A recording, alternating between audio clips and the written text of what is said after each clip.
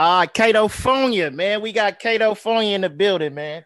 For those that don't know, come on, man. I'm your host, bro. You already know where to follow me at, bro. The producer number 4 on Instagram. Kato, go ahead, introduce yourself, big bro. Well, shit, motherfucker, Kato, man, the motherfuckers better. You was supposed to have that ready. Man, I'm ready. So okay, well let's get supposed to have my intro. I watched your show. Why I can't get an intro? I'm finna give you the coldest intro. Thank you. Listen, it's the one and only. Right? This LA himself. These sons and daughters of bitches. Oh my goddamn mother! I want the shit that the mother niggas got. Hey, you gonna listen? Look, let me tell the people who you. Come on, man. Go crazy. I got Mr. LA himself, Ktoefornia, a podcaster, a rapper, influencer, content creator. If you don't know, ladies and gentlemen, welcome Mr. Ktoefornia. Oh my mama. Oh. Yeah. And if y'all don't know, y'all can check him out on the Smoke a Lot podcast. It's on Digital Soapbox Network, and you can go find that on Yuck Mouth TV. It's Smoke a Lot Radio. Smoke a Lot Radio. Smoke a Lot Radio. You hear it. Smoke a Lot Radio. Yuck Mouth. Shout out to Yuck Mouth, Simone Taylor, and not only shout out to my boy Kato, man. So let's get into it, man. I had to get you in here, man. Man. So it took a lot of going through. I had more issues than Sports Illustrated. So don't trip, man. But I fuck with you like that, so I want to make sure. You know, we've been supposed to do this shit even before pandemic. You know what I'm saying? We have been reaching out for the rock. I was supposed to put up in Inglewood at the spot. So whether you know it or not, I want to make it my business to hop on your shit because we had talked earlier, but I know that a lot of issues beyond our control. Yep. But if you're a real motherfucker, not like I'm trying to question nobody else's realness. I'm just praising my own. Right. You're going to reach out to your niggas and say, hey, remember we were supposed to rock? Yep. I know what it's like doing the podcast shit, man. And it's the new West Coast Gold Rush, my niggas. So, like we was talking earlier, it's about your content and about how you treat people. And that's what's going to make your shit pop. And you know what's so crazy? It's funny that you said that because you kept it solid from the first time I hit you up. It wasn't no ignoring the DM, or it wasn't no, oh, I'm not gonna text you back, or it wasn't this or it wasn't that. And if it was a situation to where, okay, we couldn't link up, you let that be known. And then not only that, I want to thank you for just even taking your time out just to, you know what I'm saying, give me this opportunity just to interview you, because I know you're a grown man. You got other shit to do. You could be out here working on your own shit. You feel what I'm saying? But I also appreciate you even feeling like this is opportunity. Oh, yeah. That lets me know that, you know, something about my existence is dope to you. So a lot of people don't like to acknowledge the fact that some of you niggas be getting interviewed and you might not be that popping. So don't act all that funny with the interviewer, my nigga, because we as interviewers, I'm a rapper. Yep. I'm an artist. I'm a producer. I'm a writer. I'm a whatever fuck I am. But I also have wore so many hats to understand that sometimes when the weather cold outside, you need a hat, and when it's hot, you don't. I respect my hats. A lot of us as people that want to put out content want to get spicy a little too early, and you got to realize that the media is what's going to make us work. Understood. I have to tell a rapper. Right. Understood. I'm going to be here when you're not. Bro, the producer going to be here when you rappers are not. Understood. When you tired of rapping and your baby mama done put the pressure to let you know you wasn't that dope, and you went on and tapped out, cuz still interviewing people that didn't tap out. So calm down. But hey, I'm gonna leave that alone. Heard it from Big Bro himself. Let's get it. Look, this is your first time on the platform, right? So I want to get into it real quick. For those people that don't know, you was born and raised in South Central California? Yeah, South Central California. King Western was called a street called Santa Barbara at the time. Santa Barbara at the time. I'm older. My birthday this weekend. I embrace my age. I'm not some older nigga trying to hold on to his hip hop because I know that my existence is hip hop. Right, exactly. So I want to ask you this, bro, because I know you older than me, right? Yeah. And you was growing up in South Central, right? Yes. And what was going on? Let's just say even before like your journey, just getting into, just diving into maybe even a street type deal, or before you was rapping, before you was, doing the tagging thing. What was going on? What was South Central like when you was like, let's say in elementary school? How was it for you? Elementary school was crazy because, I come from the era where you can walk 2-3 blocks to the school if you're 7-8 years old, and the crossing guard know who you are, the person at the grocery store, the neighbors. It was a community thing. So me growing up in South Central, in the heart of South Central, Yep. It was really all love. You know what I'm saying? And that's a big reason I wanted to come on your show, because I know you interview a lot of niggas from the street culture. Yes, But sir. every hood street culture ain't the same. The neighborhood I grew up in, you was proud to be in that neighborhood. You was proud to, because you knew Miss Norris on the corner, the Crosbys on the corner. My grandfather started the neighborhood watch in the 30s. He was the patriarch. He was the patriarch of the whole neighborhood watch movement. I grew up on 41st and Harvard my whole life. King Elementary. It was called Santa Barbara at the time. So King Elementary was called Santa Barbara? It was Santa Barbara Elementary, and that street, King Boulevard, was called Santa Barbara. I was the person that gave the speech in 1986, I believe, that changed the street over. That's when the Challenger shuttle blew up. The anniversary just passed. First black. Wait, we gotta back that up. You said you was the first person to give the speech for them to change the name? They needed. There was a speech contest about Martin Luther King. Okay. And at that time, at this time also, I studied the works and the teachings of Dr. King. I was blessed enough to march with Martin Luther King III at Gen 6 in 2006, 2007 in Louisiana. So I said that to bring the reference to how the Matrix go. It was a speech contest. I was one of the persons that in elementary at 3rd and 4th grade, I was a 3rd grader at the time, 3rd, 4th grader, I believe. Right. And I was in Miss Bulleney class, at King at Santa Barbara Elementary, and it was a speech contest, and they needed a speech. And that speech, I won, and I was the inaugural. If you can go through the history of King Elementary's records, somebody has it. And because rerun from What's Happening, his son went there too. So he would come there sometime, and Michael Cooper, and and we wasn't NBA player. Yeah, Michael Cooper from the Lakers. And I gave the speech that inaugurated the street from being Santa Barbara to King Boulevard. Oh shit! And at that time, the King. Hold on, the King, you passing that up, because I don't think the people need to hear that, because this kind of like exclusive. You know what I'm saying? Kato, if you didn't hear him, this was the first. From all of y'all on the west side, King Boulevard was Santa Barbara at the time. Santa Barbara Boulevard at one time, and the King Parade went from La Cienega to Vermont at one time. Okay, got you.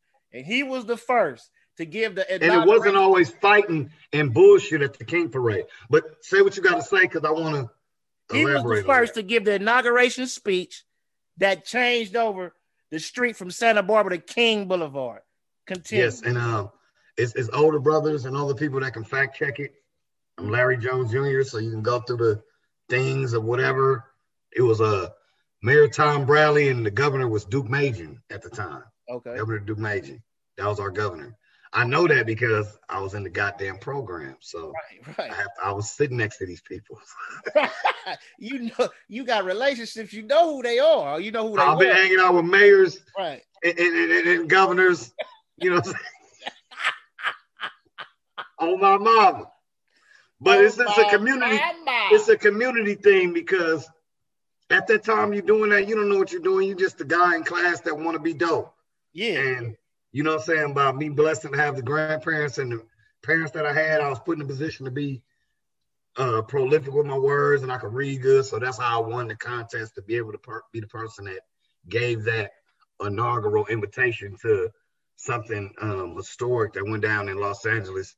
And right now, when you think of King Boulevard, it don't get no hooded than what I did. Yeah. Because, you know what I'm saying, for real. You changed the name.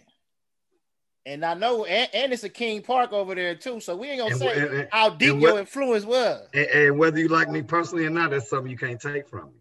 Can't take it from them. You can because nobody wanted to stand. Nobody wanted to keep it 100 when nobody was looking. Everybody see South Central niggas were smart because you couldn't come outside to be hood if you wasn't smart enough to finish your shit in the house, and then your folks let you come outside.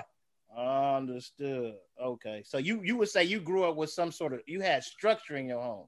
We had structure, and most South Central niggas did, from the 30s to the 100s to the east side to the west side. It was structure. It was just the point when they start making structure and start acting like it didn't count. So you left a lot of smart ass gangsters with intelligence. They didn't know how to direct it and where to use it because their lifestyle wasn't congruent to all that education, because it was about muscle, swag, and survival, not so much, educational shit. You know what? That's crazy, because I wanna touch on that. Well, you was real quick. You was the only sibling. It was you had multiple siblings in the house. No. I got a big sister. You know what I'm saying? And she was in the community, but my staple in the community is different because I was one of those the free lunchtime in the summertime program. I'm there every year. I was the bagging champion, the carom champion. Oh, we know. You know what I'm saying? We know about the jokes, nigga. Kato got the most jokes. Yeah. So my jokes is about having fun with people, not talking about you though. Right. My jokes go different, so that's why I don't probably mesh with a lot of niggas. Because I like to tell jokes to make you have fun and laugh, not to demean you or expose certain things about yourself that's probably not the other motherfucker's business. Got you.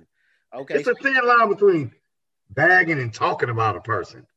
That I agree with you on that. It's true. But I will say, quick note though, the joke is never funny. It's always some truth in bagging though. And that's why I was so prolific. You gotta have truth for it to be funny. I had a teacher named Dr. Calhoun that used to get at me like, I was so good at the joke, she would be like, why don't you say positive jokes? I'm like, you mean positive jokes? That? Yeah. And I learned what she meant. I got you. And that's why I say it's that thin line. You know what I'm saying? I bring her up a lot because people need their flowers while they're here, and people need to understand that we're all built off of energy of other energy. Right. That's why this pandemic is fucking us up so much, because people need people. People need people. We need each other, my nigga. I agree. I need me some blood niggas, some Hoover niggas, some gangster niggas, some Mexican niggas, because that's what the makeup of me is. I'm a real nigga. So it's an element in all that. I need to be around some thug shit. I need to be around some happy shit. I need to be around women. I need to be around my kids. People need people. So we need each other. So that energy is very important. So another reason I wanted to come on your show in particular, because I know the style of niggas you interview. Understood. So if I can be a motherfucker that spin a certain energy, that's what I'm gonna do. And I appreciate you again, man. Let me backtrack real quick. So you did the inauguration speech. They changed the name. At that time, I didn't know what I was doing, though. Oh, well, sometimes we don't know. Yeah. Sometimes we don't know. Shit, I don't think Michael Jordan knew he was Michael Jordan when he was Michael Jordan. You know what I'm saying? Kobe didn't know he was Kobe when he was Kobe. You know what I'm saying? And I appreciate them goddamn inferences. Come on, man. You know, man. Them to go. So you went, okay, so after that was in elementary school. Yes. You graduate, go to junior high. What junior high you went to? I went to Audubon. Now that junior high is kind of critical. The highest junior high in the 90s. Everybody know that.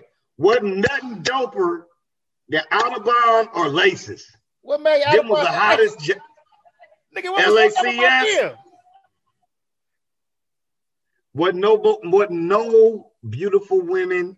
And the black people ran the community at that time. So you got strong black men coming out of Baldwin Hills, Windsor Hills, View Park area, black areas. You feel me? So you absolutely right. That's what it was, my nigga.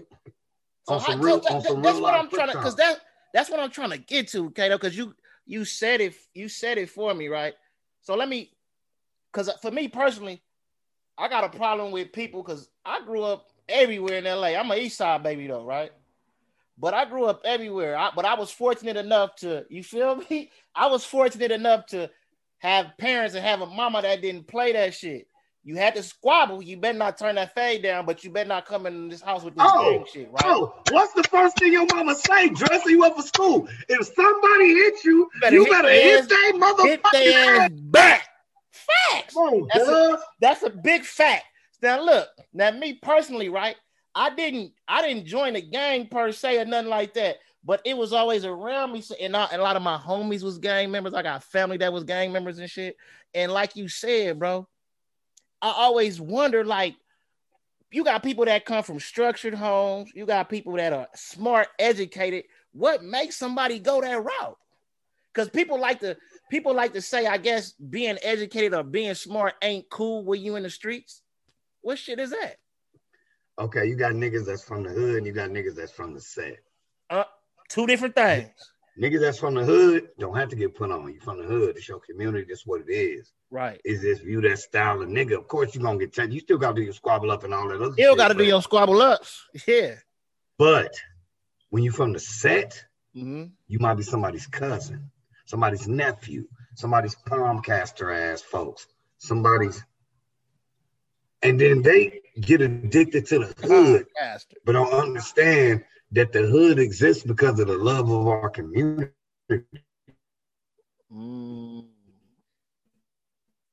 So they don't really have that love because they're not from why the hood exists.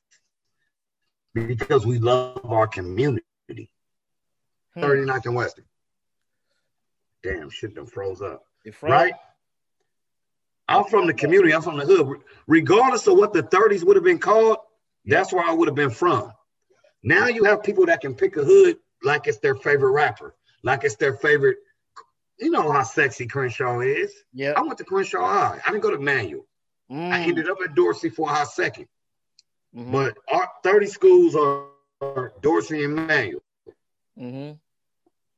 I'm from a structure. So it's like, we want you to go to every school. I wasn't even allowed to go to Fauché, which is our shit. Damn. So I had to go to Audubon. Okay. First time I ever seen a blood in person was at Audubon. Because I'm in the jungles. Right. You know what I'm saying? But at the same time, the 40s run that. Mm-hmm. In the jungles. Mm-hmm. Out the 30s. Other than Avenue Harlems, it wasn't a lot of people went to Audubon like that because not trying to put my hood on a pedestal or put my hood on an inferior level, but a lot of homies from the hood didn't fuck with school. They was too busy cripping. So 30s don't have a school. We got schools we going to and get it in, Hamilton High, LA Max, and you know what I'm saying, shit like that, but we wasn't really tripping off that because it was too busy representing our happy community. Understood. And that's my generation. Got you. I'm from the generation of tagging and dancing. And so we broke our neck not to gang bang, to try to wear these clothes and wear these things because we ain't banging. Right. But when you live a lifestyle of South Central, you are banging. If you from We Got the Bitches, fine line. If you from We Got the Bitches got beef with We Got All the Bitches. And like the posse shit. Yeah. So you got the E-Dubs, the MVPs, the K-Dubs, the MBTs before it was Trouble Gang. It was we changed the dress code of the streets. I'm from that culture. Right. Taggers, tag bangers, whatever you want to call us. Yep. We start beating up the gang bangers. Niggas from hood start sicking niggas on us. The baggy pants niggas, like the little niggas wear skinny pants. We wore big pants. Wait. So let me ask you this. So came in effect because them little niggas didn't want to look like they big brother. So they start wearing skinny pants because they knew that their big brother back in the day used to wear big pants. It wasn't that they was gay or faggots or bitch ass niggas. So the skinny pants ain't new. That's why you can go to different cities and them skinny jean niggas is pulling out choppers out them skinny jeans. They didn't start doing that because something was wrong with their gender. They start doing that because they didn't want to look like their big brothers, which was the baggy pants niggas, us. Oh, shit. Okay. Wait. Give them niggas more credit. They wasn't followers. So they were, and then at the beginning of gangbanging And street niggas and real shit, everybody wore their size. That was the dope shit. You go to the 70s, your daddy had some motherfucking big bulges on with bell bottoms. That's how your daddy looked. Your daddy didn't have no MCM sweatsuit on or Adidas, none of that shit on, nigga. Right. His little brother did, not your daddy. Your uncle did. So you would say so. Okay, so let me ask you this. Let me revert real quick. At what point did you start tagging? So I spin your shit on. No, don't trip. No, do your thing. I want you to do you, big bro. Do you. But I'm saying, at what point did you start getting into the tagging? Right out of elementary, because cripping was so hard, you wanted an outlet. Mm-hmm. So I wanted to be good in basketball, good in sports, so the big guys would pick me. And then I was the nigga with the bomb basketball. So I make that first shot, I could pick the team. That's what made me good in basketball. So it was relevant. But you never thought like, I don't want to be this or want to be this. You just knew that you wanted some type of freedom with your mind to be creative. And sports and hip hop culture gave you that. So when hip hop came to the West Coast, we didn't dance as bomb as them niggas, but we could pop lock. We had swag. We might not wear big ass Jordan shoes. We're gonna put some fly ass Pumas on, some Adidas, some canvas sneakers. Right, so understood. I first started wanting to be on that shit that you talking about. That's supposed to be when I just looked at.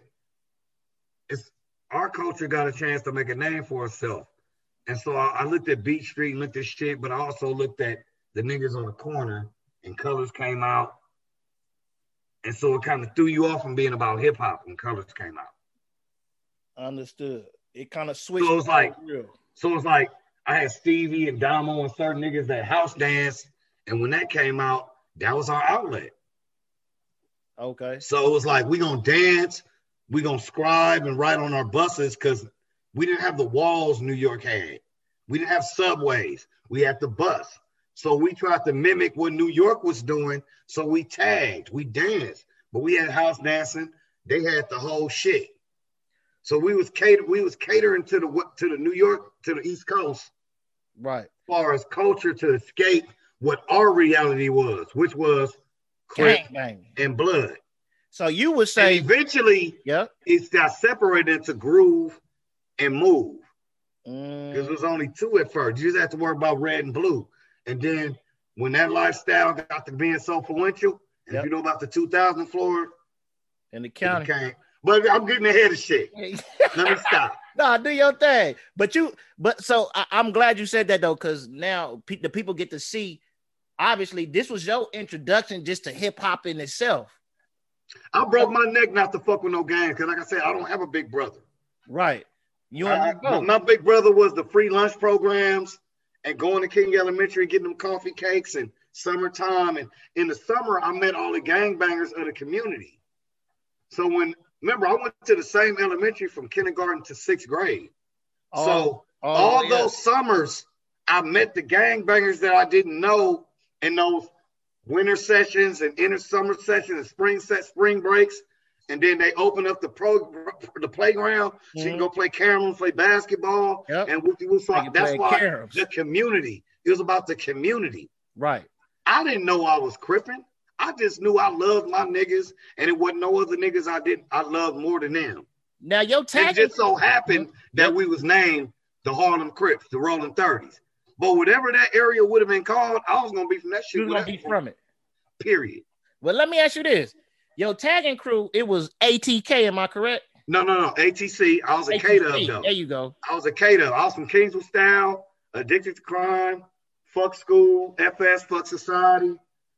I had a couple of things I made up, but the only reason I didn't turn trouble, like my cousin Kedrick and a lot of homies from the hood, because hold on real quick. For a lot of these people that don't know, some hoods, there is a few hoods in LA that kind of started off as tagger gangs and then they turned into real gangs, which is what he's saying. TG, they weathered the storm.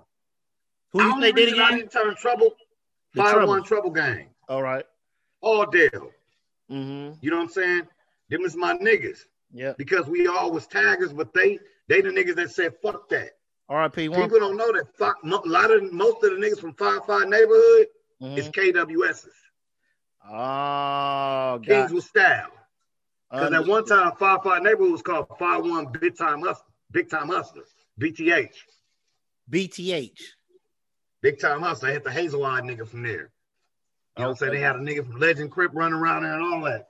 And at one time, a lot of those hoods got a lot of members because the beef with Trouble and Ktoe was so deep. Yep. Niggas went on and turned 5-5 just to specifically beef with them. But I'm not gonna speak on another hood's business. Understood. Respect. But you know, Bang and D-Lore niggas and J-Boy niggas know I'm talking real. So I don't have no inhibitions about what I'm saying. Right, man. I think everybody know you who you are in the city. Yeah. But I'm just saying though, I got to keep it 100 when ain't nobody looking. Right, exactly. Big fact. That's how we do this shit. So I didn't turn Trouble because I liked it dancing more. I liked it tagging more, and Trouble was more on the banging shit. And then all my friends was from it, so it kind of wasn't fun. Understood. So I was like always a nigga against the grain. So I turned K up on niggas. You was a nigga. Well, let me ask you this real quick. I didn't mean to cut you off, but it's all good. I think for me too, I think I didn't have no big brother neither, right? So I think for me, I never really grew up looking up to nobody. So when I got older, I never understood the structure of following somebody or looking up to somebody. Nigga, I'm gonna do what I want to do. And all 10 of my homies is smoking, I'm not gonna smoke then. If it's 10 of them niggas smoking, then I'm gonna smoke. I always been that type of dude, so it kind of sounds similar. But my question is, you put in all of this work not to be a part of it, at what point, how the hell do it happen? You know what I'm saying? Because when it's real, it's what it is, and when you who you are, it ain't no getting around it. I didn't know I was avoiding anything, so what I'm saying was I didn't know I was avoiding nothing, and I didn't know I was coming into nothing. So it wasn't no thing. It wasn't a thing.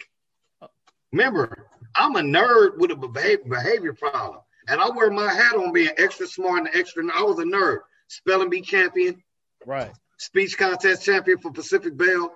That's how I made it to do the speech to change the street over, and I never forgot that. So when I do these summer programs and I'm dealing with niggas on a regular tip, they respect Lil Larry because they're like, damn. And I was some of these niggas' educated friend that they didn't have. Mm-hmm. I was the nigga that was good at bagging and good at this and that, but my friends probably didn't dress fresh. My friends probably wasn't dope like that. And it wasn't about being dope. I was just an individual article that wasn't finna let nobody curtail our energy because of my size. So if I gotta be the nigga in the front, that's what it's gonna be. That's, you know. But as you get deeper into fucking with me, see, I got shot up 3 different times and what you will, but you listen to music and you don't hear nothing about it. Mm-hmm. Because I'm blessed that I survived, but I don't hang my hat on getting in trouble and fucking up. Right. And I think the people need to hear that part too. But I'm blessed that I survived, but I don't hang my hat on fucking up. You heard it here. You got shot on it. You go which time? Basically. It's 3 different occasions. Look, this is hindsight. Hindsight is 2020. You was looking back at the time. You was saying you was pretty much looking for separate outlets because you didn't want to be a part of the game. But then while you doing it, you're not realizing that's what you're doing. Until I'm actually banging. I'm still fighting people. I'm still about a certain number or a group of letters that I'm representing. So I'm banging. Understood. We'll be on the bus stop 1 in the morning. A group of Crips and Bloods, grooves of thugs, moves of thugs walk up, and our tagging ass will beat their ass up. So you really banging for real. So they got to run to their hood and say they got beat up by the we got the bitches niggas. I say that because I don't want to say no particular. So I just give a. So then they got to go to their big homies and explain that. Right. And then they big homies realize a lot of the niggas from we got the bitches live in their community. That's Sandra niece. That's Sonia nephew.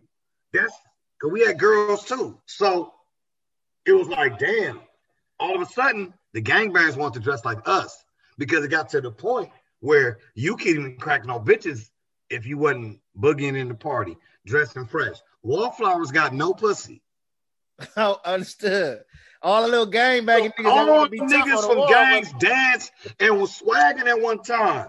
It just Understood. it wasn't a word called swag, it was called style. All right, got you. It wasn't swag yet. But it's the same formula.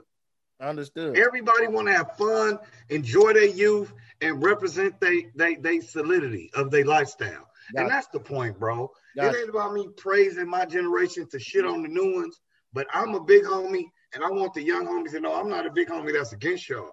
I want to learn like I want to give y'all game. Right. So you went from you pretty much grew up in your hood. Then after Audubon, you went to Crenshaw, and then eventually you drifted. I went to Dorsey for a hot year, and I went to Taft for a hot semester because I started getting kicked out of everything. But now you can answer the question. That's when okay. I want to give those schools because it's gonna be people gonna be like, nigga, he went. Yeah, I did too, motherfucker, bitch. So y'all heard him. He went to Dorsey for a little bit and Taft too, nigga. Taft. But he ended up. Did you graduate from Crenshaw? Did you graduate? I didn't graduate from high school. I got shot at when I went to Whitney Young. Me and homegirl Cognac and Doggy's Angels. What's up, Kim? My nigga. Shout out to her. I got shot. And then I dropped out and I ended up getting a record deal with Marlon B. And we dropped the song Paper Chase. I'm going fast, but I don't know what your time is for my long ass boring story. I'm chilling, whatever. I'm on your time. I'm cool and I got all night. But I ended up being blessed with the opportunity to help somebody with his own album. Marlon B used to write for Coming of Age. And Mike. Wait, that was a group with TQ in it, right? No. That was I thought Coming the singing group, right? Coming of Age had that song, I swear, from the moon and the stars. That might be it. I thought that's before your time, but your listeners gonna know. All right, got you. So my conception was the first West Coast Suge Knight. All right. People don't know about Mike Conception. Oh yeah, and some nephews. Yeah. Jameel's in there. In the wheelchair. Yeah. I want to be your teddy bear. That was it. So my nigga, I started doing the music. We used to write with them. Mm-hmm. And we went to Crenshaw together. And this one day, I went to jail for selling some weed. My Uncle Mac bailed me out. And my boy Marlon B asked me to come to the studio with him. Mm-hmm. I didn't know what he wanted me to do. So I told him I'll bring bitches and some liquor.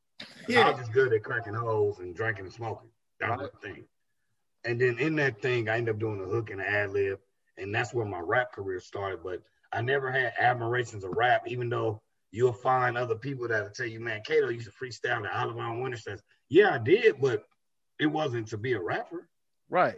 It's because it was fun. So it's also, look, I'm glad you said it because for the people that's listening, you know, your story is coming together.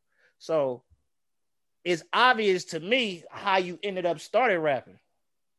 How you go from the inauguration speech to being a rapper.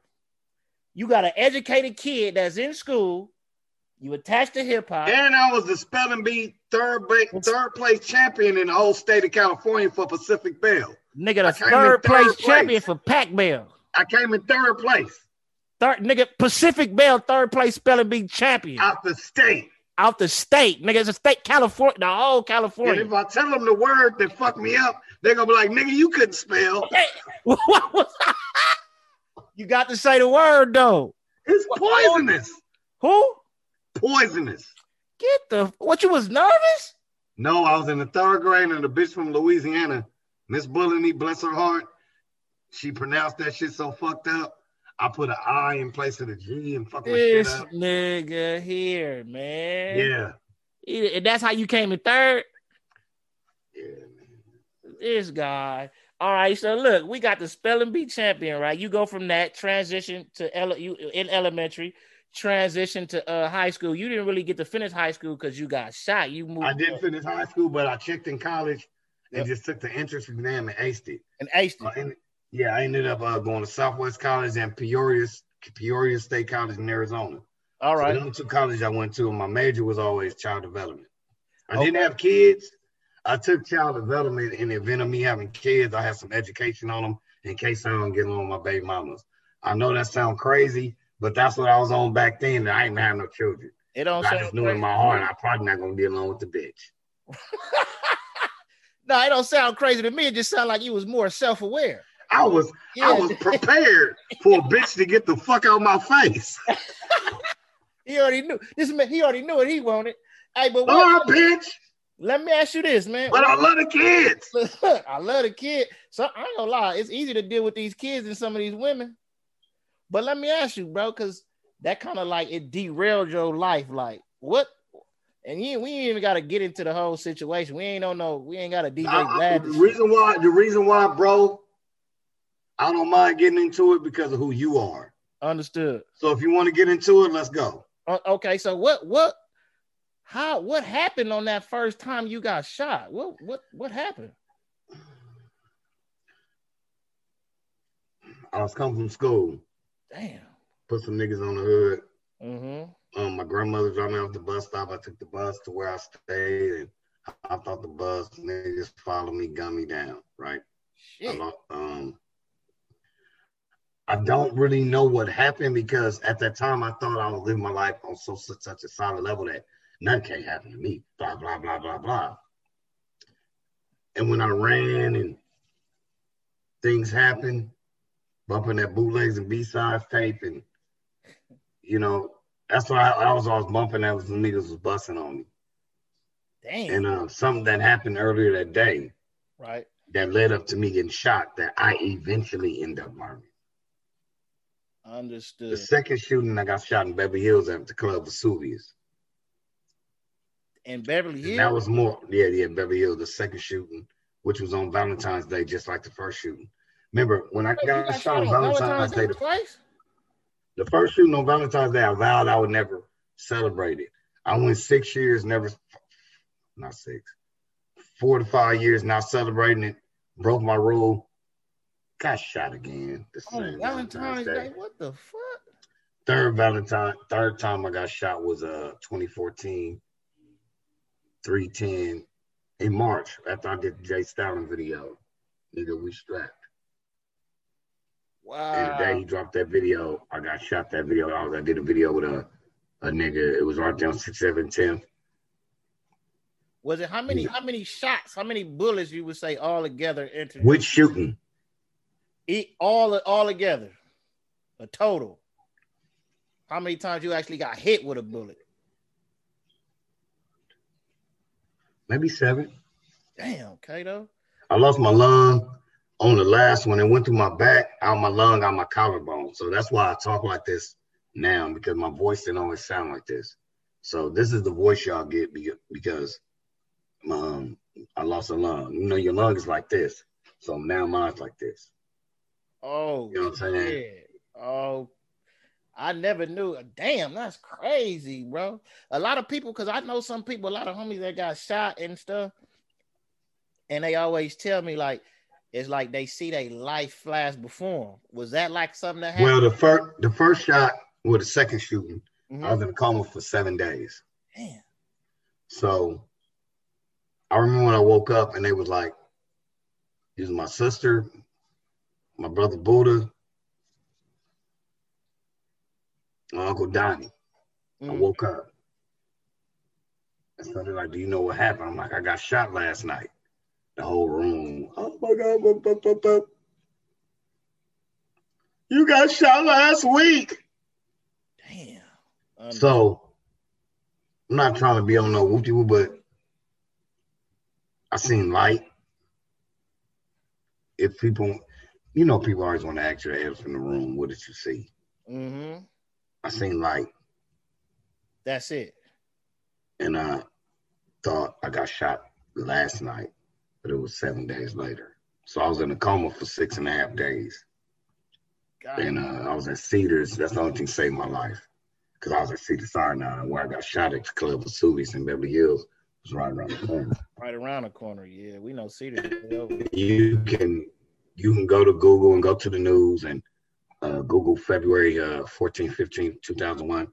Man gets into it at the club, gets shot. So it's all on there. Right. Damn. And then so the first time you get shot, you end up getting. No, that's not the first. No, the first is coming from push shot. That's after. That's second. That's the second. And yeah, the first time I got shot coming from school. Right, which is the one. Did you get I the was record 18 years old. Damn. No, the record deal came in 94, but it didn't come off in light of that. I was coming from school and some blood niggas was doing their thing, and that's just how it happened. And okay, so I don't know if I was supposed to say that on your show. No, you good. No, just edit it out. Yes. But yeah.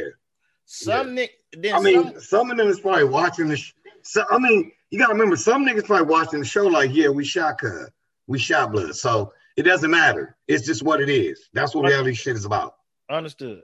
So somewhere after there though, you get a deal, and that's when the MB thing coming. I didn't get a deal. My homeboy got a record deal, Marlon Blount, and he asked me to be his hype man, and I didn't know what that was. I got arrested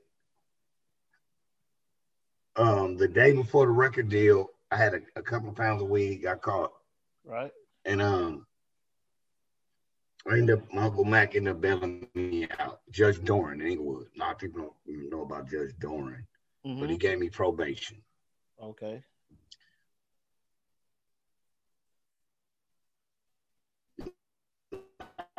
He ended up the mayor of Inglewood. That motherfucker. But end up getting a little whoop-de-whoop, and it was just selling weed, my nigga. Like, you know what I'm saying? Right. And that's what you got the probation for. That's what I got the probation for, selling weed, my nigga. And then end up, you violate probation, then you're gonna go to prison. Then you go to prison. It's like, you know, shit, nigga, you know, you're a real nigga out here, nigga. You know.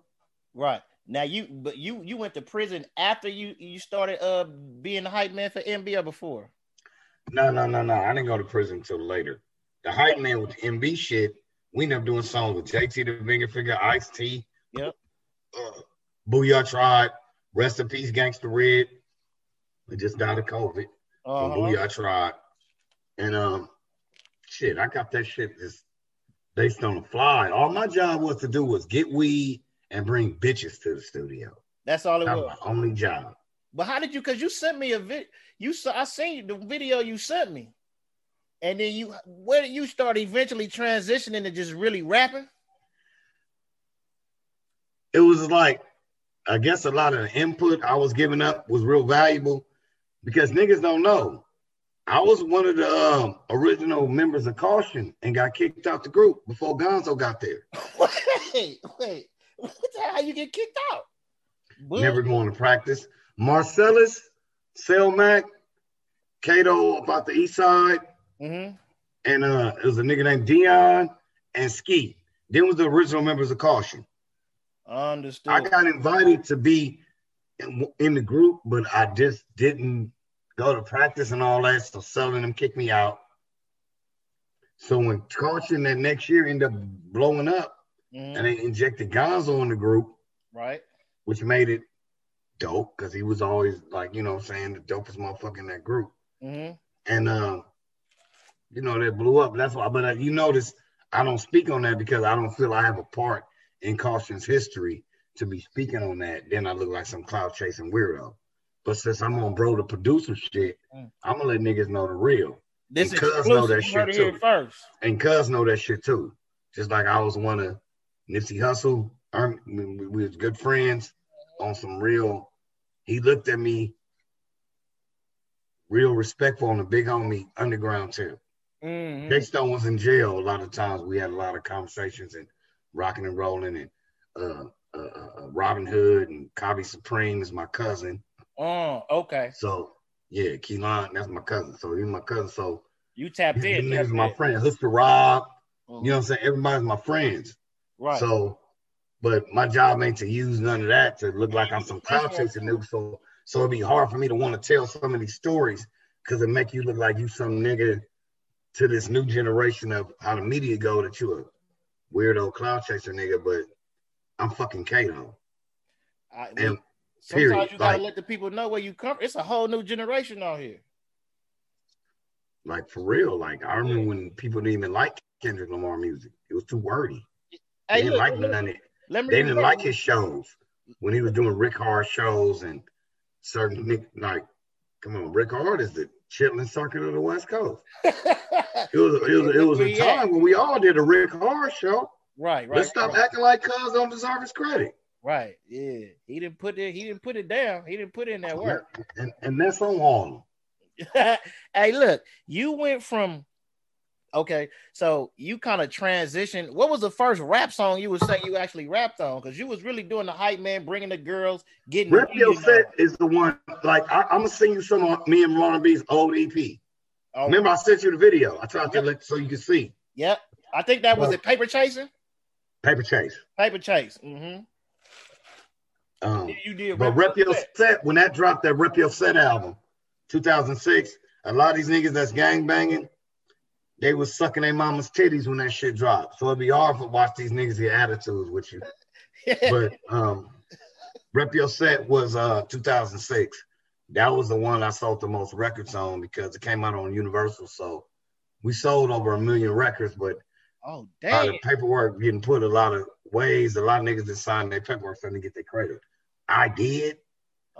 So Big Chuck and them, they fucked everybody out their money. But they still like kind of allowed us to have some type of notoriety and some popularity. But Big Chuck, Reputable Records, y'all foul how y'all did us, cuz. So whoever put our Rep Your Set on Bro the Producer Show, fuck y'all foul. But keep going. So look, you do Rep Your Set. That's pretty much the biggest thing you did. Y'all me, Jackie Boy, and Baby Bo. Yeah. That means you go platinum. Yeah, that means you go platinum, so you a platinum artist. Whether they like it or not, it's just I don't get the credit because how they did the thing, we got fucked. Right. I get my residuals, and I get my motherfucking credit as far as me signing the blue and the red packet. But a lot of niggas that they had rapping with some niggas on parole that didn't understand what was going on, so they didn't sign shit, so they didn't get nothing.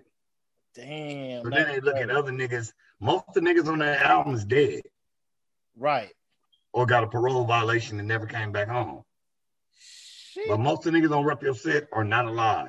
My favorite song on Rep Your Set is from the West Side Pyru. It's called Nigga What It Do. Just wet. And then I like that On Crib with Home Street watching them. And my Compton Nutty Block niggas. But this was my favorite joints. But just like I done been in niggas hoods and their favorite joints is DP banging. We see banging. I wrote that whole hook and everything. What you say, nigga? Keep your thumbs up. Keep your thumbs. Nigga, I got my thumbs up. I told Jackie Boy and Baby, I said, let's make a song and make it sound like, nigga, we love being from our hood. All these niggas sound like that. Being from their hood is bothering them. Hey, you know the most one of the most memorable parts. Me and Dank, shout out to Dank. Me and Dank laugh at this. Dank, what up, cuz? Hey, what he say, Kato? He lift up his stomach and said, "Harlem Crip, what my body say." Harlem Crip, what my body say. What he say? Stumped out, stuck up with a metal. Free ball. Stumped out, stuck out with the metal. Judge that shitty tip and make that ass collapse. Hey. That was memorable, man. I remember all of that back then because I had graduated high school a year before that. But what was it like? Because it was a lot of intermingling with the gangs on that thing. No, it wasn't. It really did it. When we did them songs, they locked everybody in their room. It was like the county jail. Oh. Well, see, what they did, they didn't put us in a room with the BPSs or the Hoovers. It was Compton niggas in our spot. So it wasn't no direct enemies. Got you. So even if they was from whatever Damu said in Compton, whatever Crip said in Compton, we didn't have a problem with them personally. But with the brothers that we did have a problem with personally, we wasn't never in the building together. Oh, see, because I always thought that some way, somehow, y'all. And the rules to the shit was no dissing. So the Jungles couldn't diss us.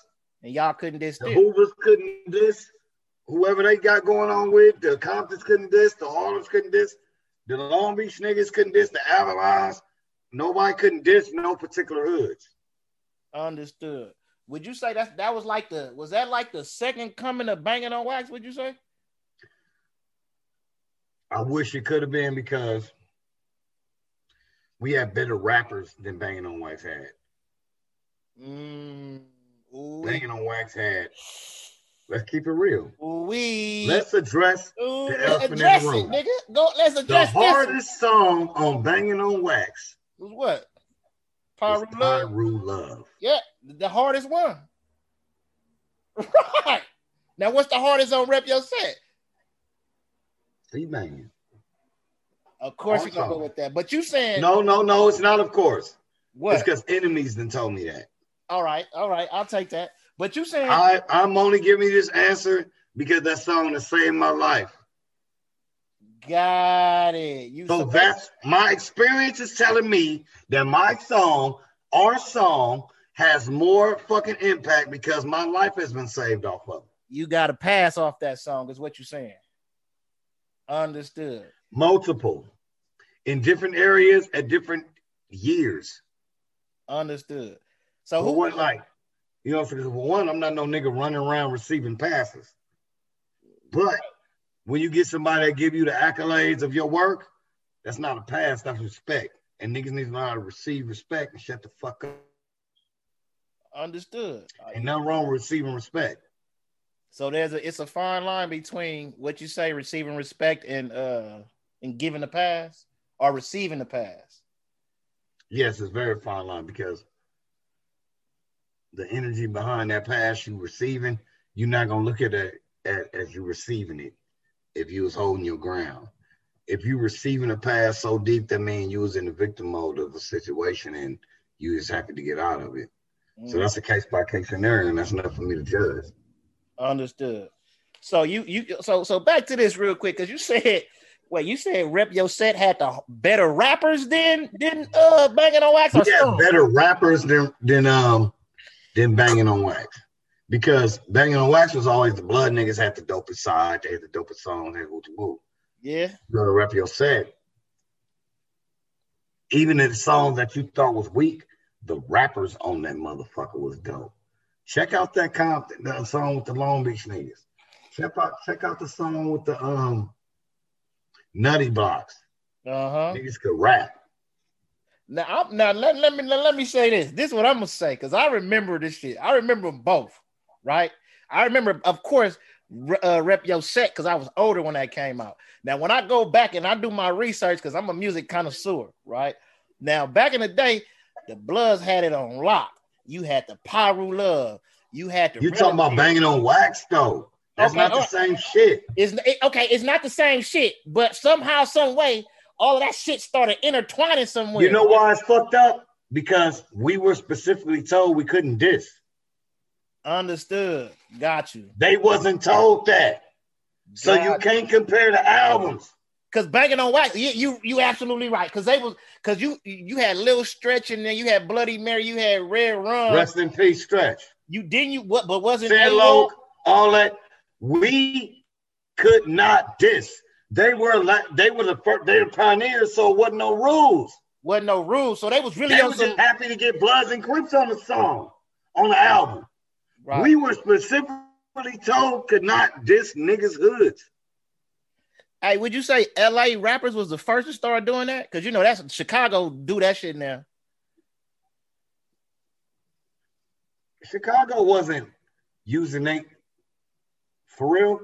For one, Chicago was representing niggas that was dope. There wasn't a culture of gang shit. That was a secret. They're doing it now.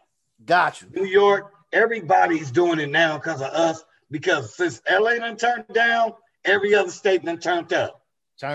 You right about that part. Yeah, and then everybody gang banging and doing all of that type of shit. Because we ain't doing it no more. We still stuck off Nipsey, so we stagnated. So people are taking the culture and running with it. Right. So look, so we go from this, right? This is where we was at. You got shot on 3 different occasions, went platinum with Rep Your Set. You heard it here first. And then where did you start getting into the whole the podcast lane? When that come about? Because I didn't know you had a show that long. After I got shot in 2013, I recovered 2014. I came back outside. Brother named a brother by the name of Mikelo picked me up. We used to always come see me when I got hurt, and we went to a marijuana function. I think it was a Cali Cup, and we ran the Yuck Mouth. Yuck Mouth was putting together or revamping Smoke a Lot Radio. He offered the job to Mikelo. Mikelo told him, "No, I got somebody that probably be doper at this shit," and it was me. Me and Yuck already had kind of been around each other off of past things that was going on. But I don't think Yuck ever remembered me at the time. But once he remembered who I was, he blessed me with a second call. We went and had lunch. And we formed Smoke a Lot Radio, and at that time was on Be Real TV. Well, Be Real, the rapper. Yeah. Right. Be Real, Cypress Hill. So, we was on that station for a minute, and then things transpired. Then Yuck had to go do a gang of touring. Be Real had to tour, so it was like it wasn't time to do the show. I was doing my thing, and then we came back. When we came back in a different situation. And the whole time, Simone Taylor was there, and JR was there. But my being introduced to the show was invited to Mikelo, and he pushed it to me. So as far as I know somebody that could be better at than me. So shouts out to Mikelo for keeping it real when ain't nobody looking. Mikelo threw you the alley-oop. Bottom line. Y'all gotta, cause see, y'all got a different dynamic, man. You got Yuck Mouth. We already know Yuck. I got 5 on it. From the Bay, Oakland. He from the projects to be exact, right? I forgot what projects he from. Ville, I believe. Yeah, there you go. You got Ktoe from LA, got the LA streets on lock. And then you got a porn star. How do all those dynamics work together? Where that shit even come from? Was that planned to do it like that, or everybody just happened? It was planned from Yuck, but I didn't know that till later, listening to some of his interviews with other stations, and he had a master plan and it worked. So we're just gonna do what we gotta do to make sure Smoke a Lot Radio just take over these goddamn podcast airways. You feel me? Right. You ain't never lie, especially on the West Coast, because we need some more over here, baby, because we don't got too many running over here. We got everybody's voice running our city but our own. You ain't never lied. Hey, what I want to say one thing. Shoot. No disrespect to Nick Cannon. Go ahead. I love Nick Cannon. Shout out but he shouldn't have never been the voice of South Central Los Angeles because he ain't from this shit. South Central Los Angeles always get niggas from other stations, other cities. At one time, Steve Harvey was our voice. He from fucking Cleveland. At one time, Nick Cannon was our voice. He from San Diego.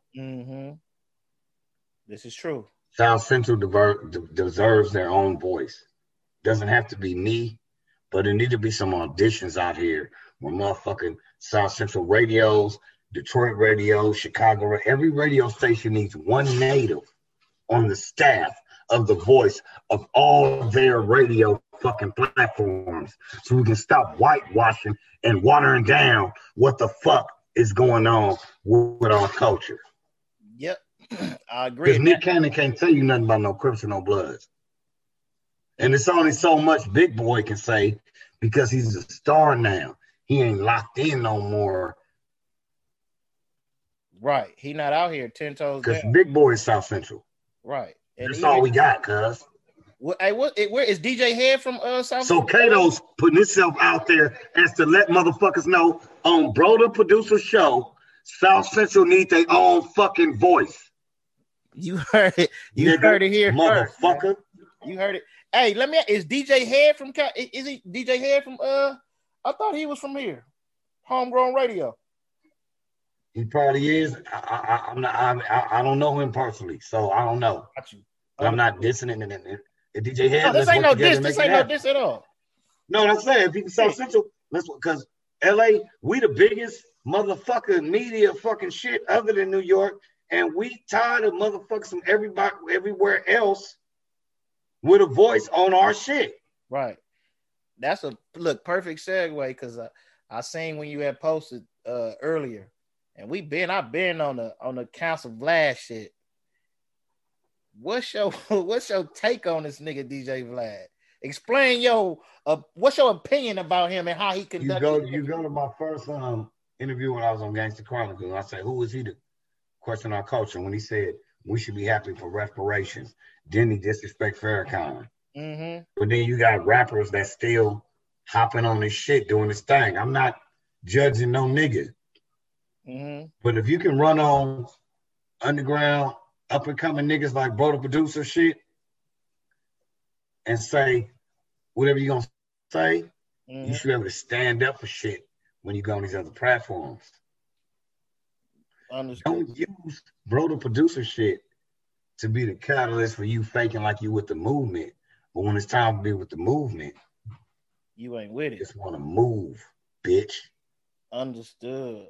Bottom line, how much more do you need out of dude to understand that dude is not about us? That nigga not. I don't know him, never met him. I got some videos and features I did with other niggas that ended up on this platform. Who gives a fuck? I'm not the fucking rapper industry nigga or that gives a fuck about being on. So you're gonna get nothing but the truth from me. Right. Cancel Vlad. You heard it. Cancel Vlad. What? So how much of this? Because the whole thing is now in the news. You got Casanova that just got caught, and in the news you saying they using. But Casanova ain't the first. He's just the most famous. Now watch. Look, they saying they using his interviews right now.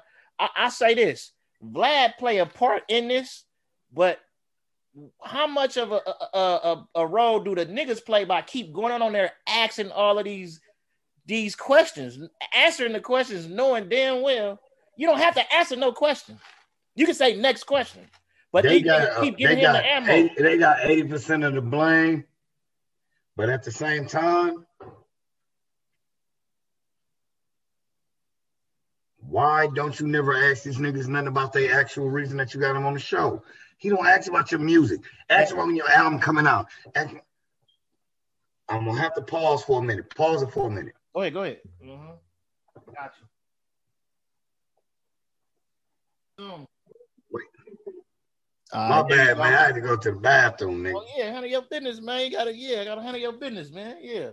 Now what was I saying? Where the hell did we leave off at? Oh damn, let me get this out the way.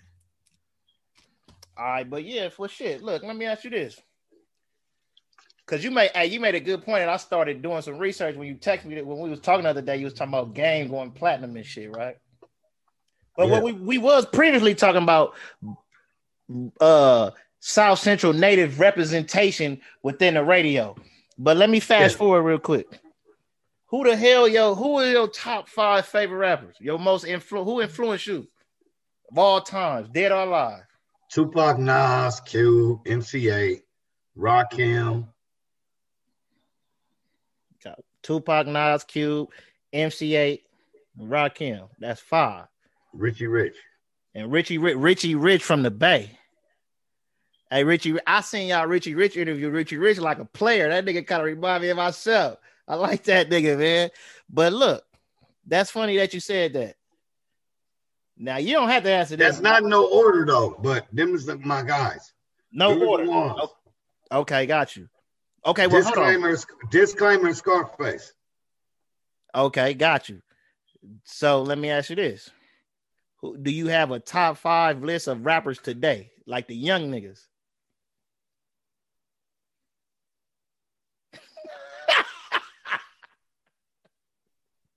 This nigga say, no, he look like he done froze on me. This nigga froze? Damn. Can you hear me? The fuck happened to the... Oh, damn. Fuck. I'm back in. Can you hear me? We back in? Yeah, we back on. There we go. My bad, man. You all right? Did you hear what I was asking you? You said today.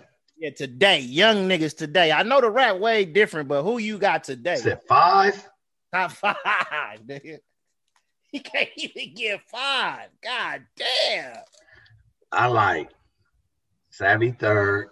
All right. He hard. I like FT Hop Out. Okay. Hop Out from Compton. Savvy Third from What's cuz name? Black ass nigga. Compton AV. AV. That's 3. TF third. 4.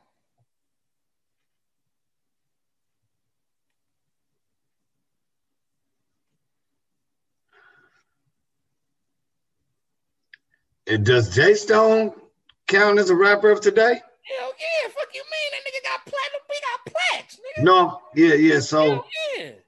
Put him in the front of all them niggas and then name them niggas. Nigga, you count, Jay Stone count, Pac-Man count, everybody. But I ain't a rapper like that. So you know what I'm saying? I don't care about none of that, nigga. You sold 1 million. If you want anything that sold 1 million, brother, the average nigga can't sell no million. You better let niggas know, man, you sold 1 million records. I don't give a damn if it's on Rep Your Set. I don't give a damn if a nigga a feature. I don't give a damn what it is. A nigga sold 1 million on a song he wrote the hook on.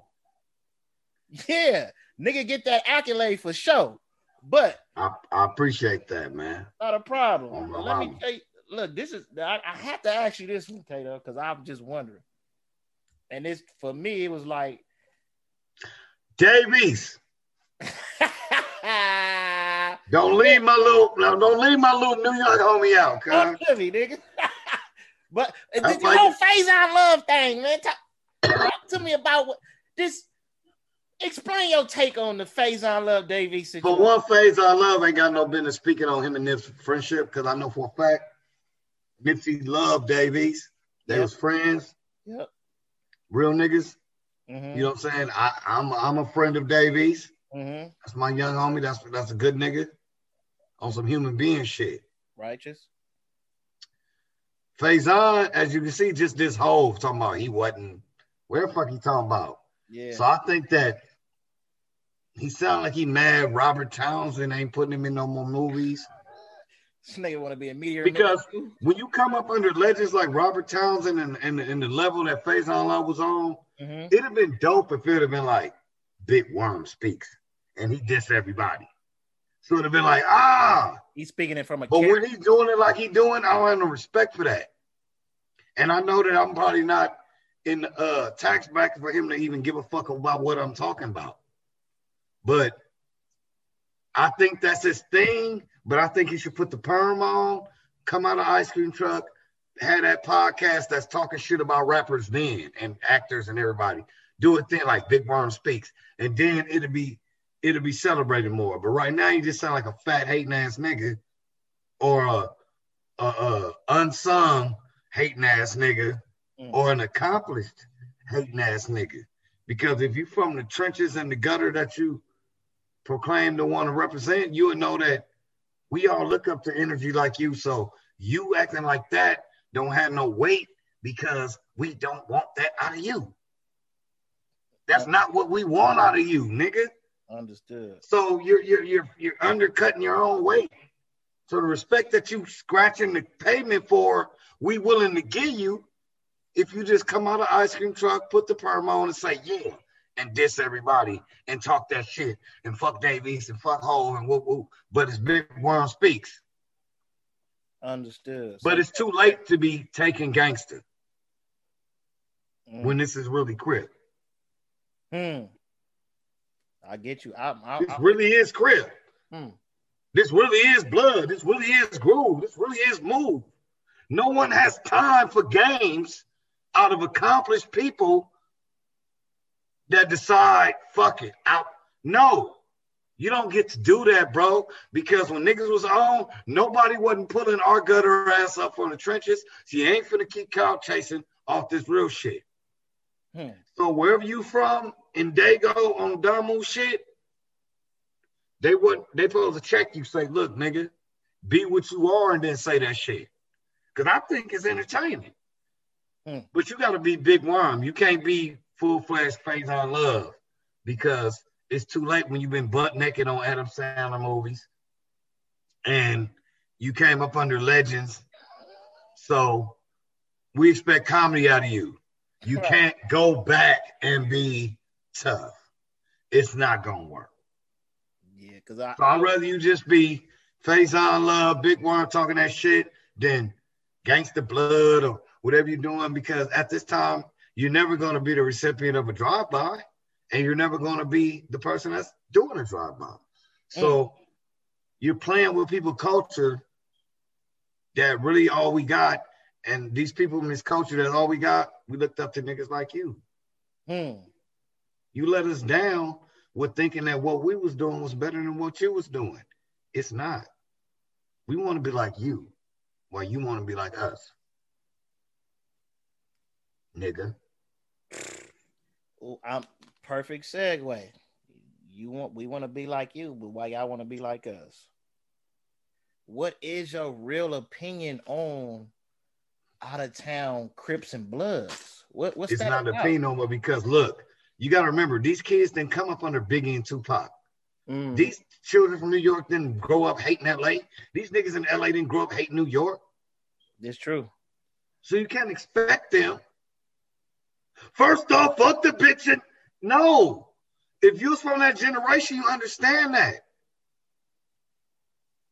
I have no problem with people finally recognizing and realizing that we've been mocked and mimicked and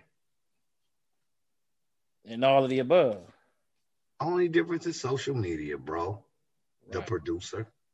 That's the only difference. New York niggas ain't no bitch ass niggas. LA niggas ain't no bitch ass niggas they want to put on Timberlands. And a New York nigga ain't no bitch ass nigga because he want to put on Chucks. True. And that's my answer. Understood. Run up on that New York nigga. Run up on that West Coast nigga. They gonna bust your ass. Be a bitch. Run up on that South nigga. Figure it out. Run up on a nigga from the South. Run up on him from Run up on that Baltimore nigga, that Texas nigga, that Carolina nigga, and then text me back. Bust your ass. You got a point about that, Kato. You ain't never lied, man. I just never, for me, man, it's just so funny to see how negative shit have a huge influence. You know what I'm saying? Because like now that I look up and see, because let me revert back. I listen to Dave East. Dave East hard as hell. And when I look at Dave East interviews, I'm not from nowhere, but I know a lot of niggas from your hood.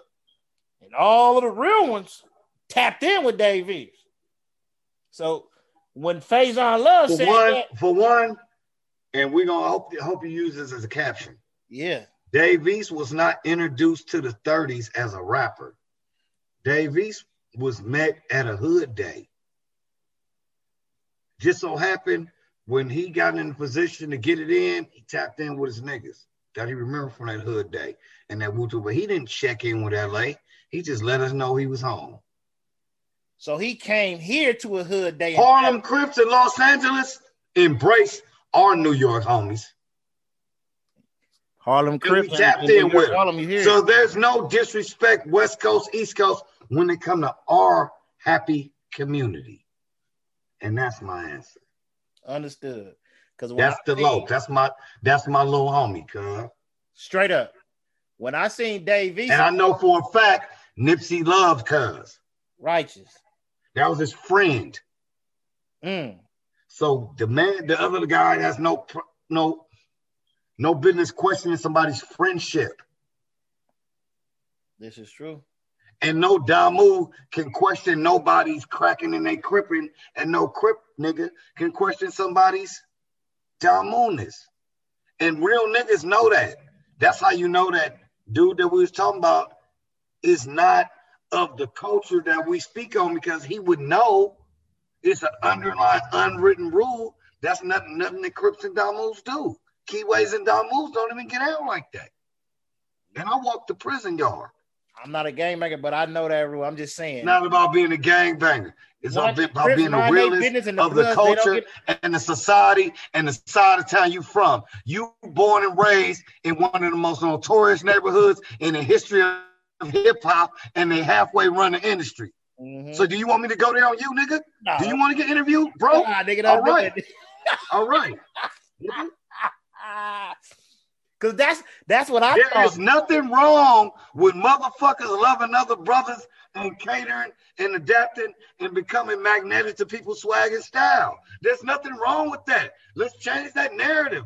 Niggas, get off your own dick, because you're going to end up fucking yourself.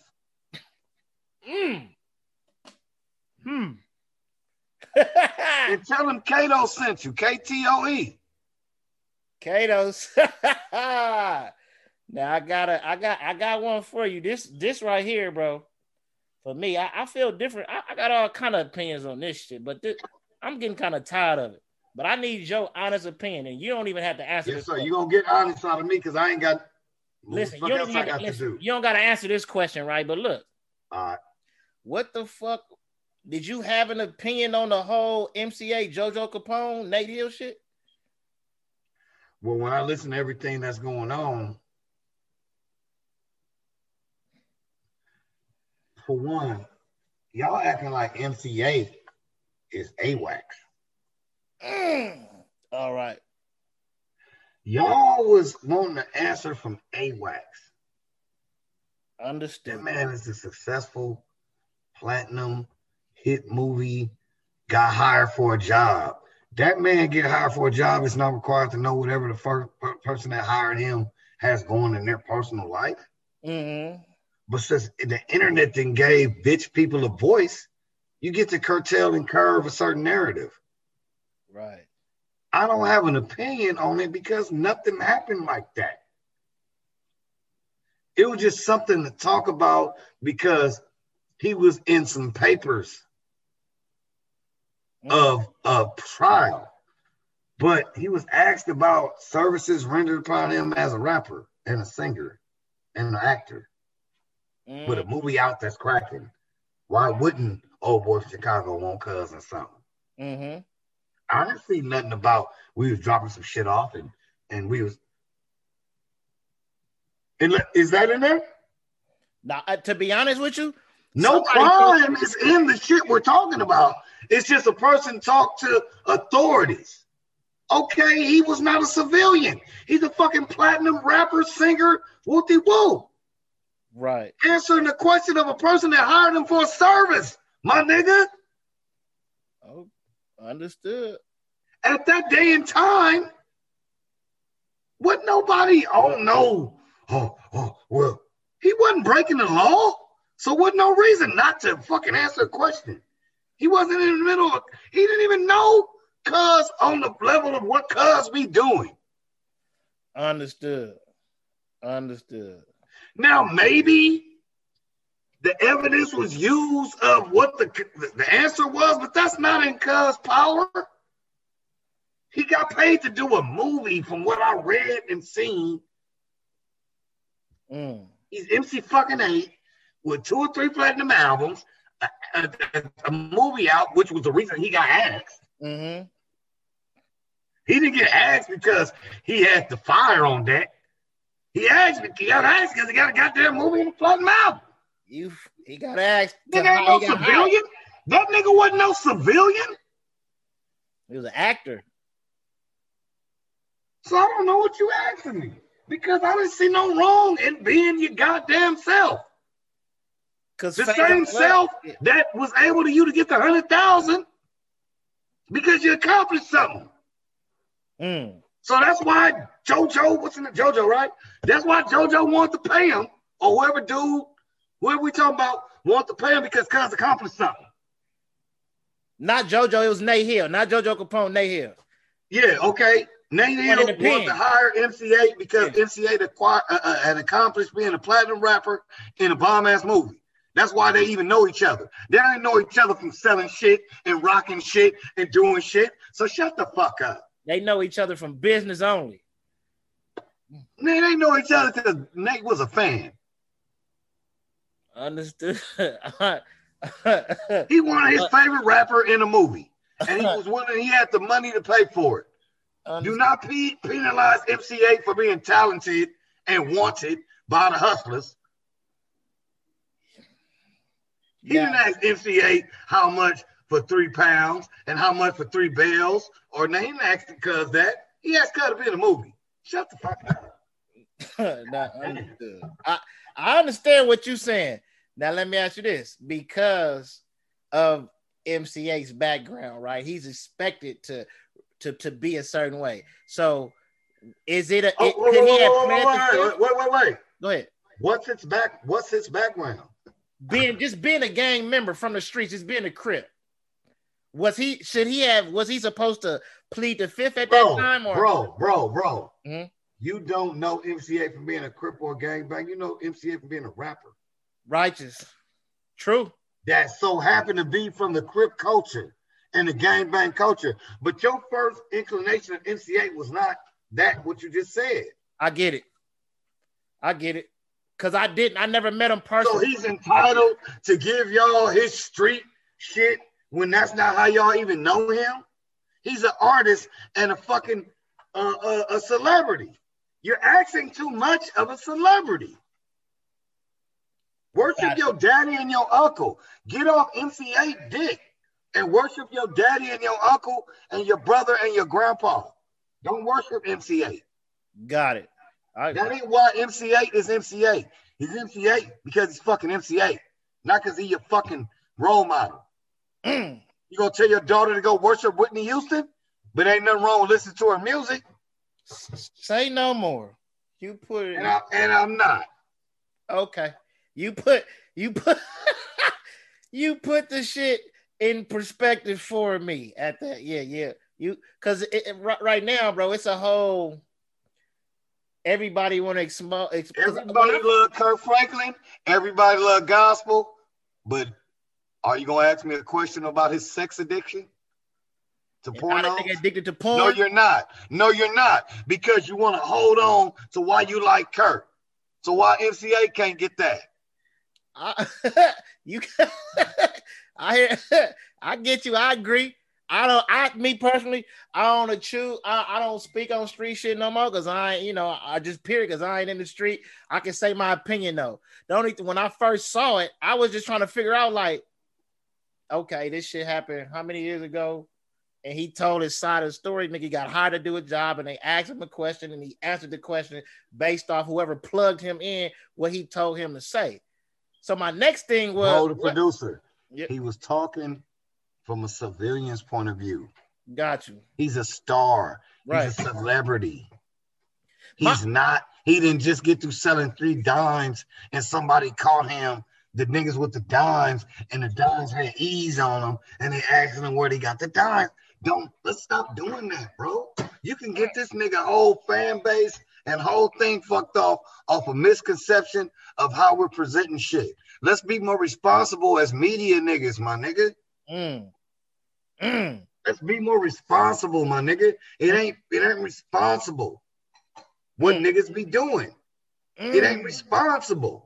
You tried to mix real life situations with why you looked up to a nigga, and the whole time you looking up to this man for his movie role, and you don't know him personally at all whatsoever. What's Aaron Tyler? We watched him, and let's praise the fact that him and DJ Quick is dope as fuck. Did some songs and they rocking together. Right. We putting this energy on bullshit. Nobody, nigga, fuck Cuz from Chicago and his folks. For the simple fact, you're only doing this for some shit. It's not about that. You niggas had a gang of years when MySpace was popping. You could have came out with this story. Ain't this shit old as fuck? I can't respect your timing. And tell him Kato said it. Well, shit. You heard it here first. Kato said it, man. We gonna move on from that one. I don't respect your timing. Understood. You're not trying to inform us of somebody that's a detriment to society. You're trying to shit on people. I don't respect that. Understood. We gonna move on to the next topic, man. Because it gets deep and it gets tricky with that, man. It get crazy. And I'm not a personal friend of A. I'm not none of that. The gatekeeper. It's just some shit is boof. Right. Because my opinion on it was when I was looking at it outside looking in, I was trying to figure out, okay, like, because I seen Phase out to your Golden Girl shirt too, nigga. What? That's my shit. Let me go get my Golden Girl shirt. Thank you for being a friend. I got one too, nigga. I have one. Travel down. Go get my Golden Girl shirt. Hey, nigga. Have you ever did stand-up comedy? Travel down the road and back again. The heart is true. You're a power and a confidence. Thank you for being a friend. This nigga stupid.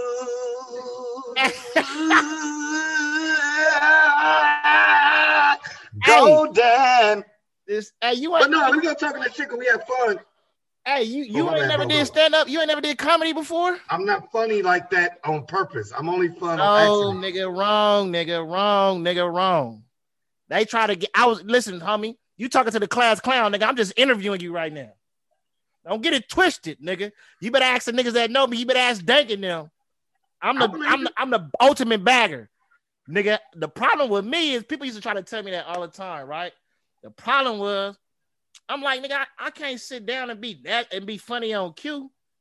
Whole time I start studying these niggas, most of these niggas is sitting back writing their jokes anyway. Nigga just ain't never took the time out to write no material to even try to do the shit. Well, I'm gonna tell you like a great hood rat once told me. This nigga here, man. You can't cry over spilled nut. You can't cry over spilled nut. Okay. What you thought the hood rat was gonna say? You sitting waiting for some prolific shit from a hood rat? Yeah, you ain't ready yet, man, nigga. You're right.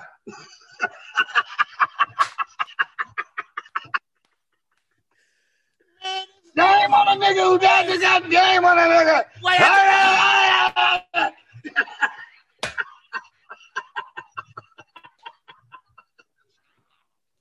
Hey, whole time I wait for something to come behind it, man. This nigga Ktoe retarded as fuck, man.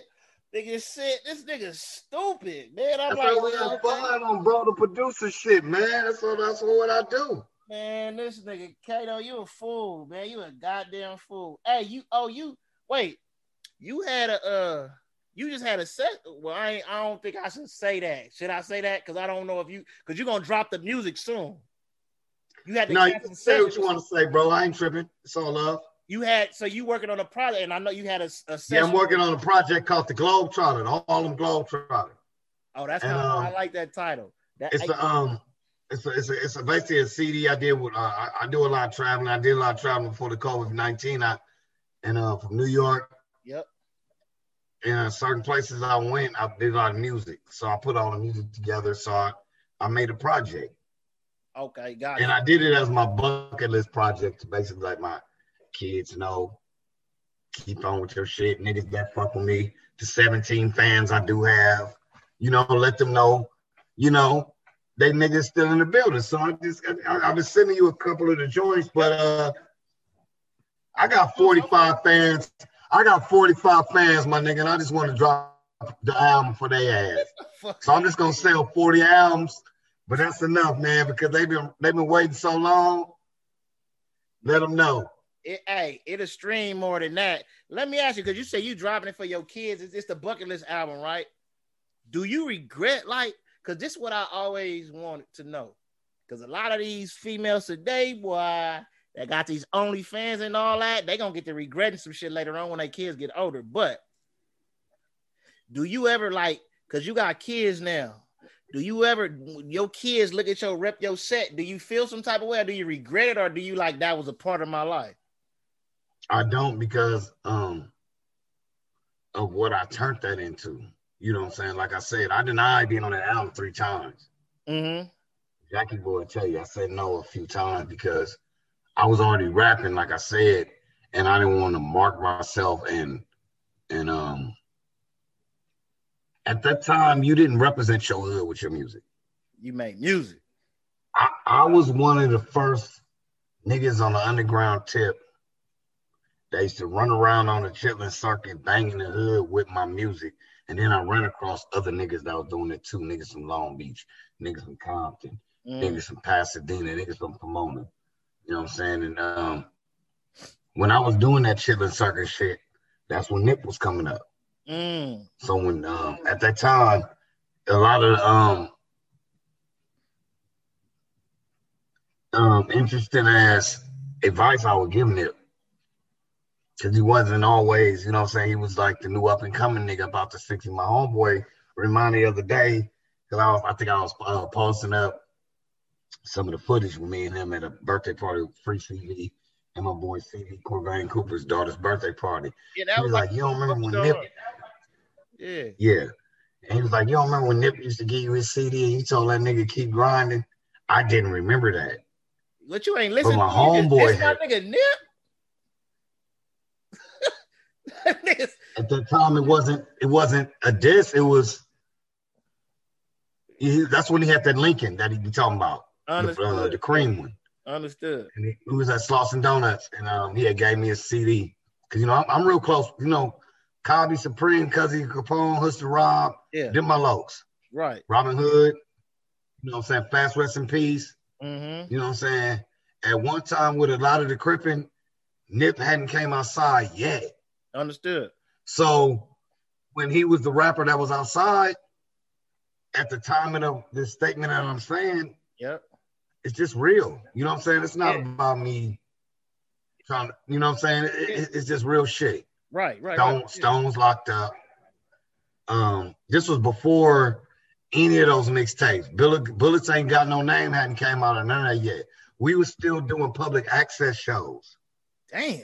Mm-hmm. So it wasn't the story I'm telling you is not a story of Nipsey. It's a story of a young rider that came up out the South Central thing that ended up becoming Nipsey. Becomes Thundercat turned into Nipsey. He wasn't even Thundercat yet. He had the flat top still. It was him and Rim Park. You know what I'm saying? So it wasn't even that yet. You know what I'm saying? So it's not about me trying to find a cracking in somebody's crippin' or glitching somebody's matrix, but it's a pecking order on this West Coast shit and on the South Central shit. Mm-hmm. Tylo, you know what I'm saying, was the nigga on the 60 Crip rap right? Shit. And he ended up doing 12 years. Tiny Amp, right? Yes, that's my friend. Shout out Tiny Amp. Yes. I know of him. Mm-hmm. So when you look at the interviews and he say what he say with the passion he say, it's the truth. You know what I'm saying? And we proud and we honored. You know what I'm saying? Because every underground rapper in the history of every hood would love to have did it like Nip did it. This is true. Well, I think Nip would tell y'all. Bloods or Crips. I don't be care what nobody say. But this is something I want to put on your show. I think Nip would tell y'all this. Being a nigga that smoked, when I was still smoking swishers and he dissed me from Bagwoods and I wouldn't wear baggy pants. He like, bro, eventually you're going to have to learn this about fashion. Yeah, right. You know what I'm saying? Right. You're not about the skinny jeans, it's about fashion. Right. But I think he would tell motherfuckers, he don't want y'all to be the next Nip. He wants y'all to be the first whoever the fuck you are. I think he would tell you that. Be the first John, Susie, Kimmy, Jalen, Kobe, whatever fuck your Alizé, whatever fuck your mama named you, be the first that, not the next nobody else. Nigga said, because that's what he broke his neck to be. Snoop wanted him to be Little Snoop, and he put him on the We Are the World, and Little Snoop is Wiz Khalifa. Yeah. Nipsey told him, I'm Nipsey. Ask Steve Lobel. Steve Lobel always knew that was gonna be the first Ernest. I knew Black Sam. I knew Nip. I'm cousin. Cobby Supreme is my fucking cousin. But we from the same side of town and on some human being protocol shit. There is no reason in the world not to represent that energy, but understand that Nip wanted y'all to be the first whoever y'all are. He don't want y'all to be the next Nip. He wants y'all to be first whoever the fuck you are. I think that's what Ernest is saying. You know what's so crazy? Because, I met Nip a few times, right? And Nip went to school on the east side too. He went to Markham and shit. But, Markham, yeah. Yeah, but long story short, we get to the shout out my Shady boy from your hood. Yes, my nigga. Yeah, Shady is me, Shady boy, Dank. few of the other homies, right? Nigga, this years ago. This one Nip had the studio. Dang, what up, nigga? That song banging, nigga. Who you say? Dang, oh yeah, look. The new joint, yeah. He got some shit dropping too. He got a new feature coming too. He dropped something today. Yeah, he got the shit with Icewear Vezo. But look. That one. Yeah. This, look, so this, I met Nip through Shady Boy, right?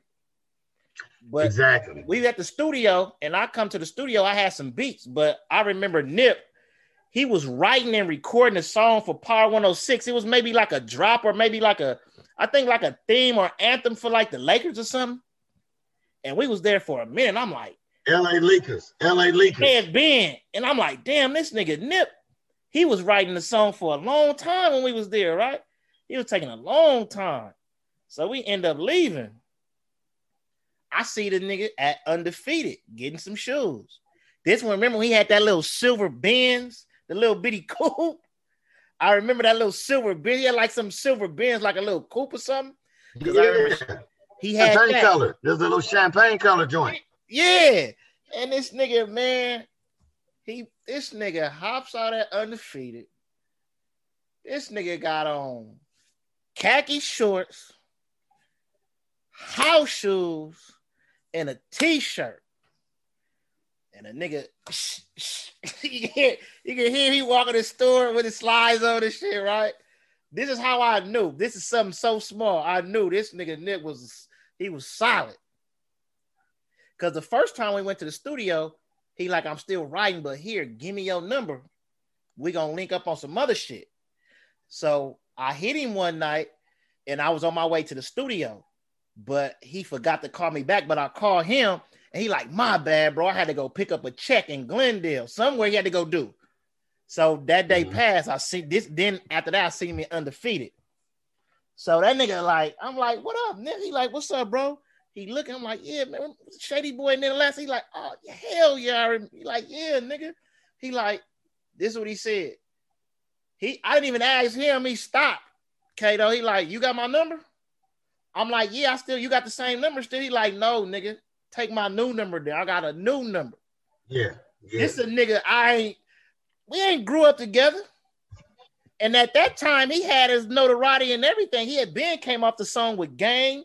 He been came off the song with Lloyd and all of the above. This is after, you know. And that's what I'm saying. That's what I'm saying. Motherfucker kept it high when nobody was looking. When nobody was looking, Kato, the same shit you doing right now. The same thing you doing right now, the same shit that nigga did. When ain't nobody looking, Kato came on here and showed me love. This nigga don't got to. Kato got his own show that he doing. Kato got his own show that he doing. He a platinum artist that he doing with other platinum artists that got much more notoriety than me. You feel what I'm saying? But with that being said, a person like you, and let's say you get to, or just even on Nip's stature, do you lead a hood at a certain point?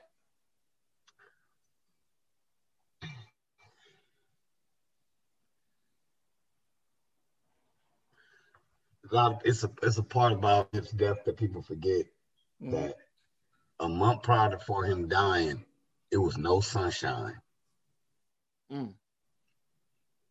He was outside because it was finally the sun out. It was a Sunday. It was one of them days. He a California kid. He came outside. It was one of them days. So you get people to say, he ain't supposed to be up there, wooty wooty. That man was at work. At his job. Place of business. Something happened. So you come in hindsight of what you asked me? Of course not. No. I'm never going to do none of that because what happened with our brother was a situation. It wasn't the way of life. It was something happened. And that's just how you see it. And when you love this city and you love this lifestyle and you love this love so much, I honestly don't think he would have had it no other way. If you could wake him up and ask him how he wanted to pass, you would say that's what I think he'd have still did it in front of his own shop. but I don't want to disrespect Black Sam and the family. So I don't mind. You don't have to edit this out. I don't mind this coming out. But it means no disrespect. But the vibe and the essence of what he was might sound cliche, but I don't think he'd have wanted it no other way. That's deep. That's some deep shit, Kato. And it's crazy to say, because that the first song I heard, the biggest one that got it popping, because we all know about the Bullets Ain't Got No Name series and everything, and Slauson Boys and all of that. And he but then when that Day Road came out with Game,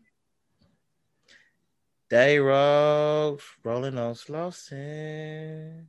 That shit right there was one of the first ones that like kind of sealed the deal for me. And Hustle in the house, right? But I'm like, it's funny that you said. What about when Keys to the City came out? Bro, I wasn't on half of that then. The songs that really got me was you fucked your whole throat box off by not knowing. I got the keys to the city. Hold up, cat. What goddamn radio at? Yeah, nigga, you. Man, where my cell phone? Where my cellular?